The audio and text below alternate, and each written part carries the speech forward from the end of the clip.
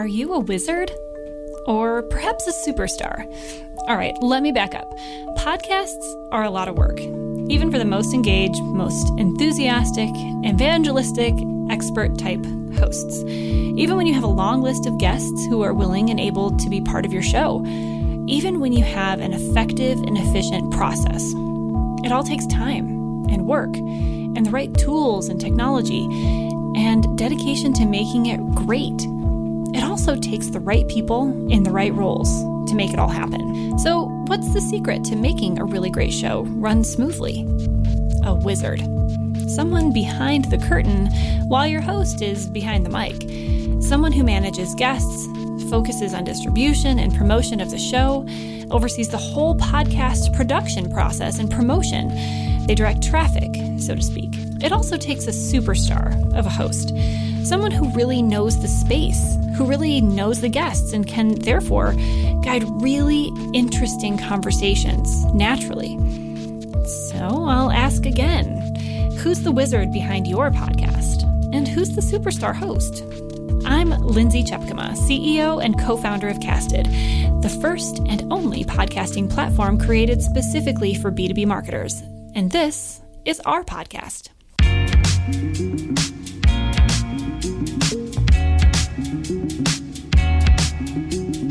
Product Love is a popular podcast among folks in the product community, including the product team here at Casted. The superstar behind that show's mic, Eric Boduch, co-founder and chief evangelist at Pendo. He knows the subject matter, community, and guest list better than anyone. And as you'll hear, he's got a wizard on his team making the magic happen to keep the show running smoothly. My name's Eric Boduch. I'm one of the founders and the chief evangelist at Pendo. Thank you so much for being on the show, Eric. I'm really excited to hear your behind the mic story. Absolutely. This should be fun. Yeah, absolutely. So tell me a little bit about how you became a podcast host. I mean, you're a founder, you've got a lot going on. How did podcasts get landed on your plate? Sure. So, one of the big pushes for me was to kind of become more external, to do more work around community and best practices and making sure the craft of product management as a whole was elevated. So as I was taking on that role, I thought podcasting would be a great thing to experiment with to reach the product management community. And we really wanted to focus on kind of authentic conversations with product leaders and authors in the space and kind of give them a voice, let them tell their story and deliver that message out to the product management community as a whole with the goal of, spurring some thinking, some planning, some new ways of doing things that would help them elevate their craft. Yeah. Okay. So how did that end up being something that you ended up being a host of, as opposed, did it always seem like this would be you, or did it ever occur to you, was there anybody else that this might have landed with, or was it always you?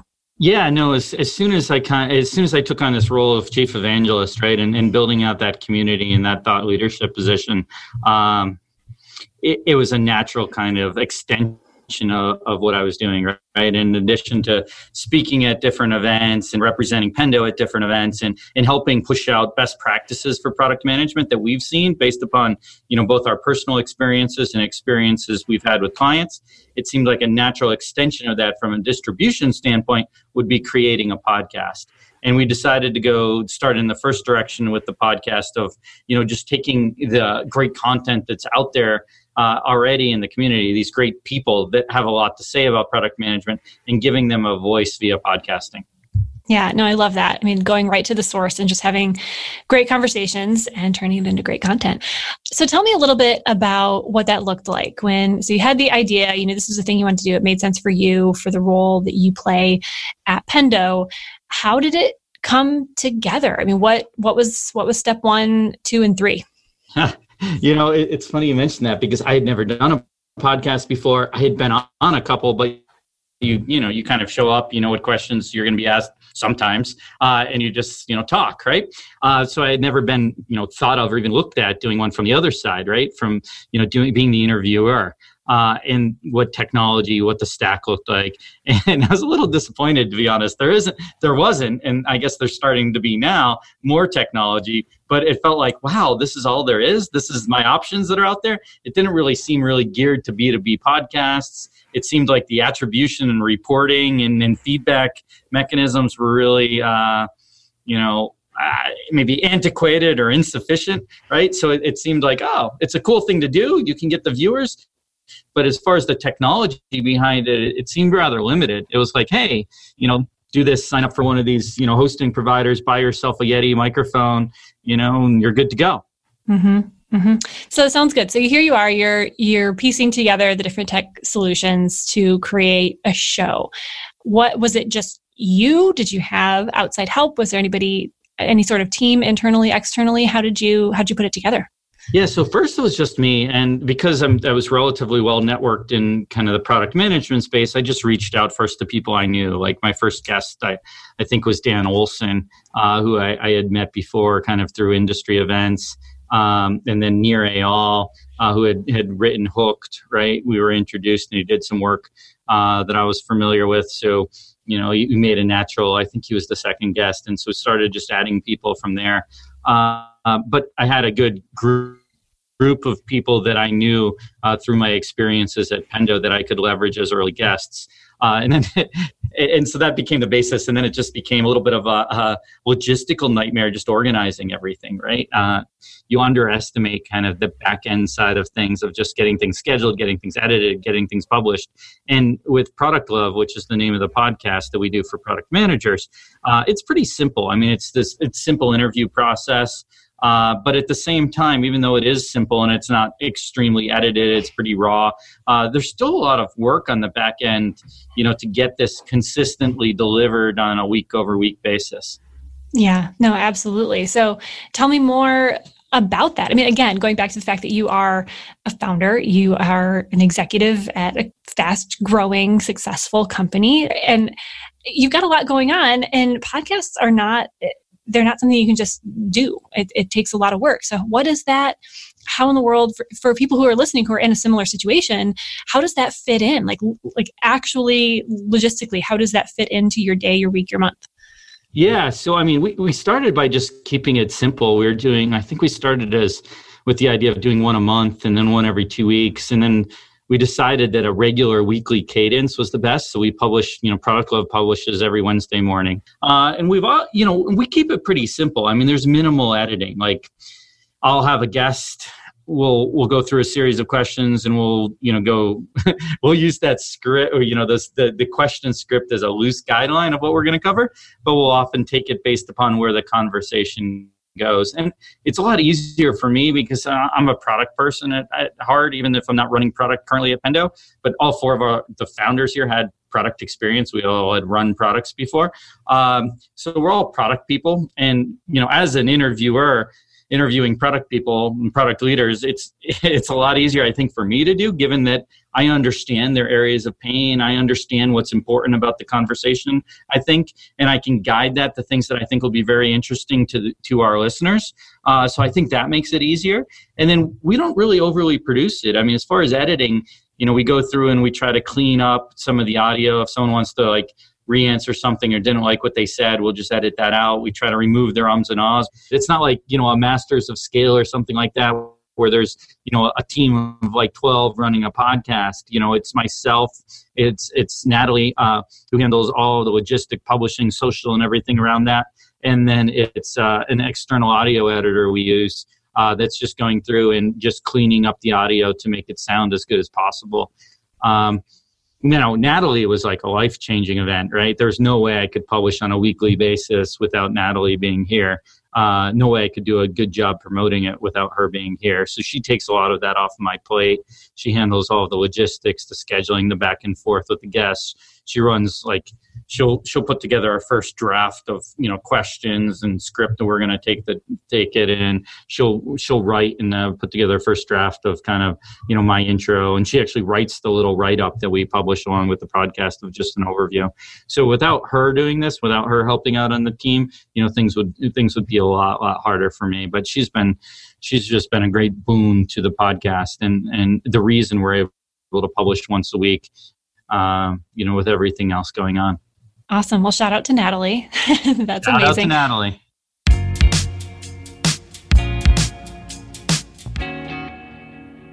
A lot of people that might be listening are, and I get asked all the time, like, what does this look like? What do I need? What does my team need to look like? And I think that's a really great structure, is to have you as the host and evangelist. That's your role. And I think that's a role that a lot of podcast hosts for branded podcasts play.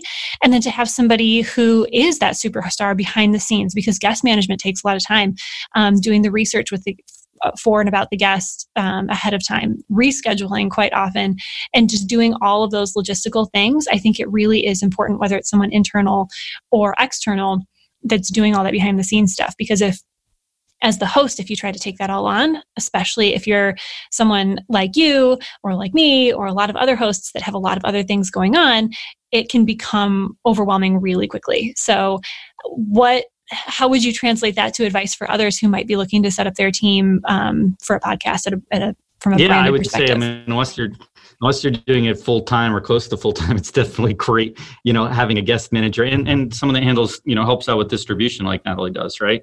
With the social and the promotion and et cetera. I think, we could probably do a lot better.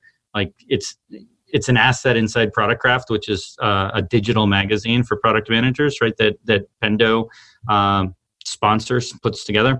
But we could probably take it and give it its own external presence, and we'd probably get a lot more traffic than we do today.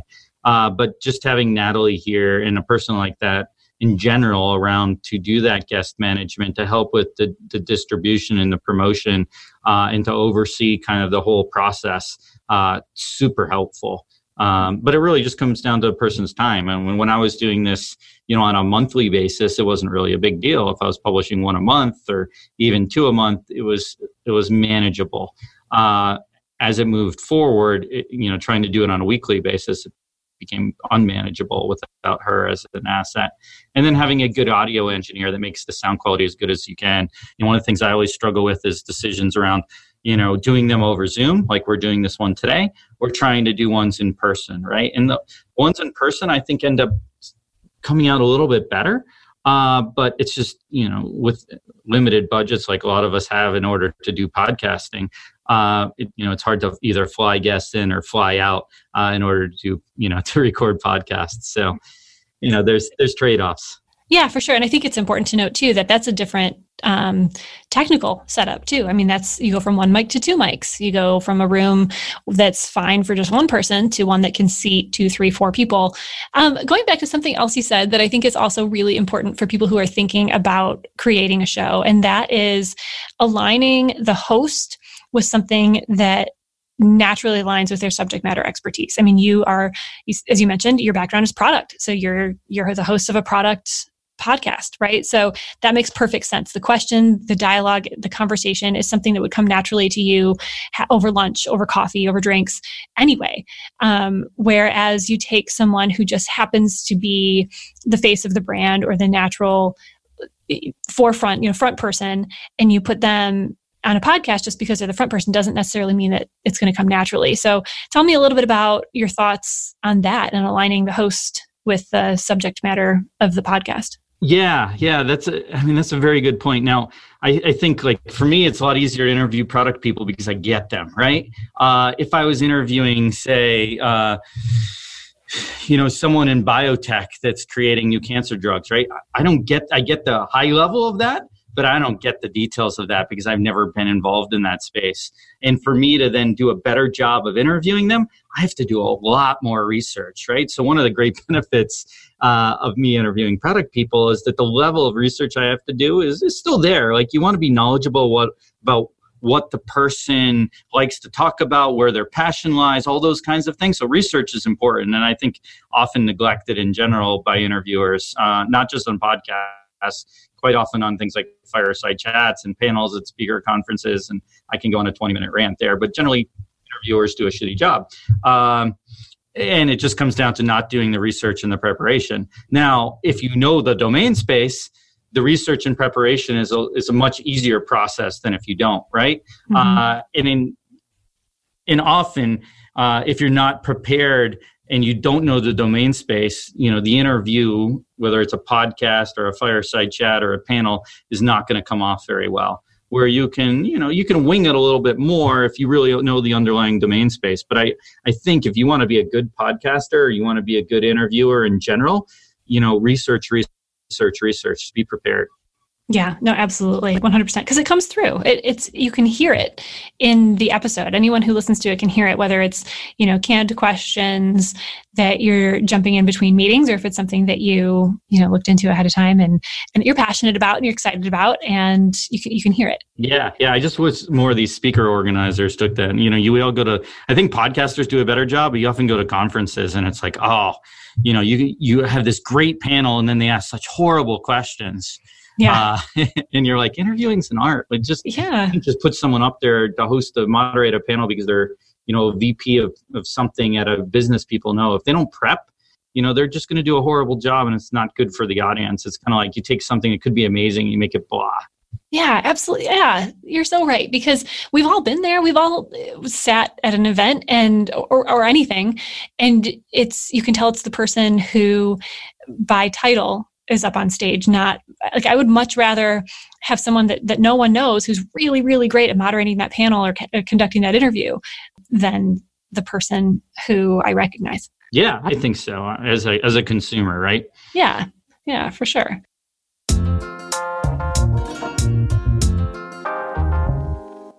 So tell me, how has being a podcast host, among everything else you're doing, how has it impacted you? Kind of behind the scenes and from a personal brand standpoint, what's it done for you?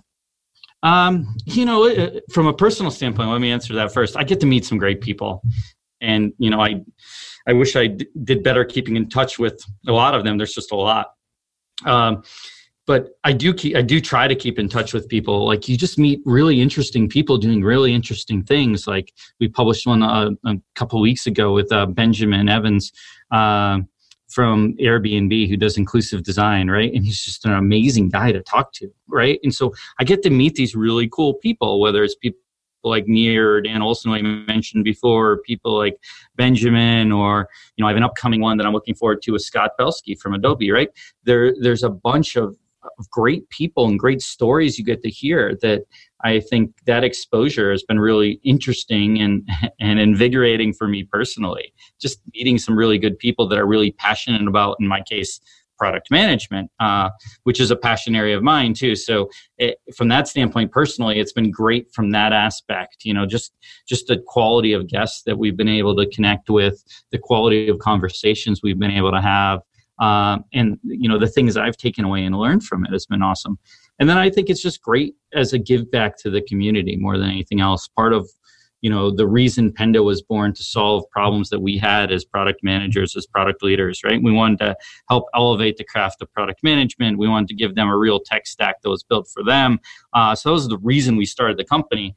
And when you think about it, product craft as a whole and product love as a podcast are really just about giving back to the community, trying to connect them with great ideas, with things to think about or implement in their own company, and just ways that they can improve their craft, their capabilities. And so the podcast is really an opportunity, I think, to do that from a professional and brand standpoint. Just love to be able to give back to the community. I think the community of product managers has been great to me personally and great to Pendo.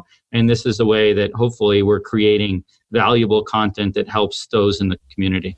Yeah. And I am so glad that you said that, because that's hugely important. I think, especially when you're doing a branded podcast on behalf of your company, and it really truly is content marketing, it's so easy to fall into the trap or accidentally misstep and tell people what you want them to hear, not give them what they want to know, right? And coming at it from that perspective that you just talked through, of giving back and serving your audience, truly, that is a perspective that is forgotten quite often.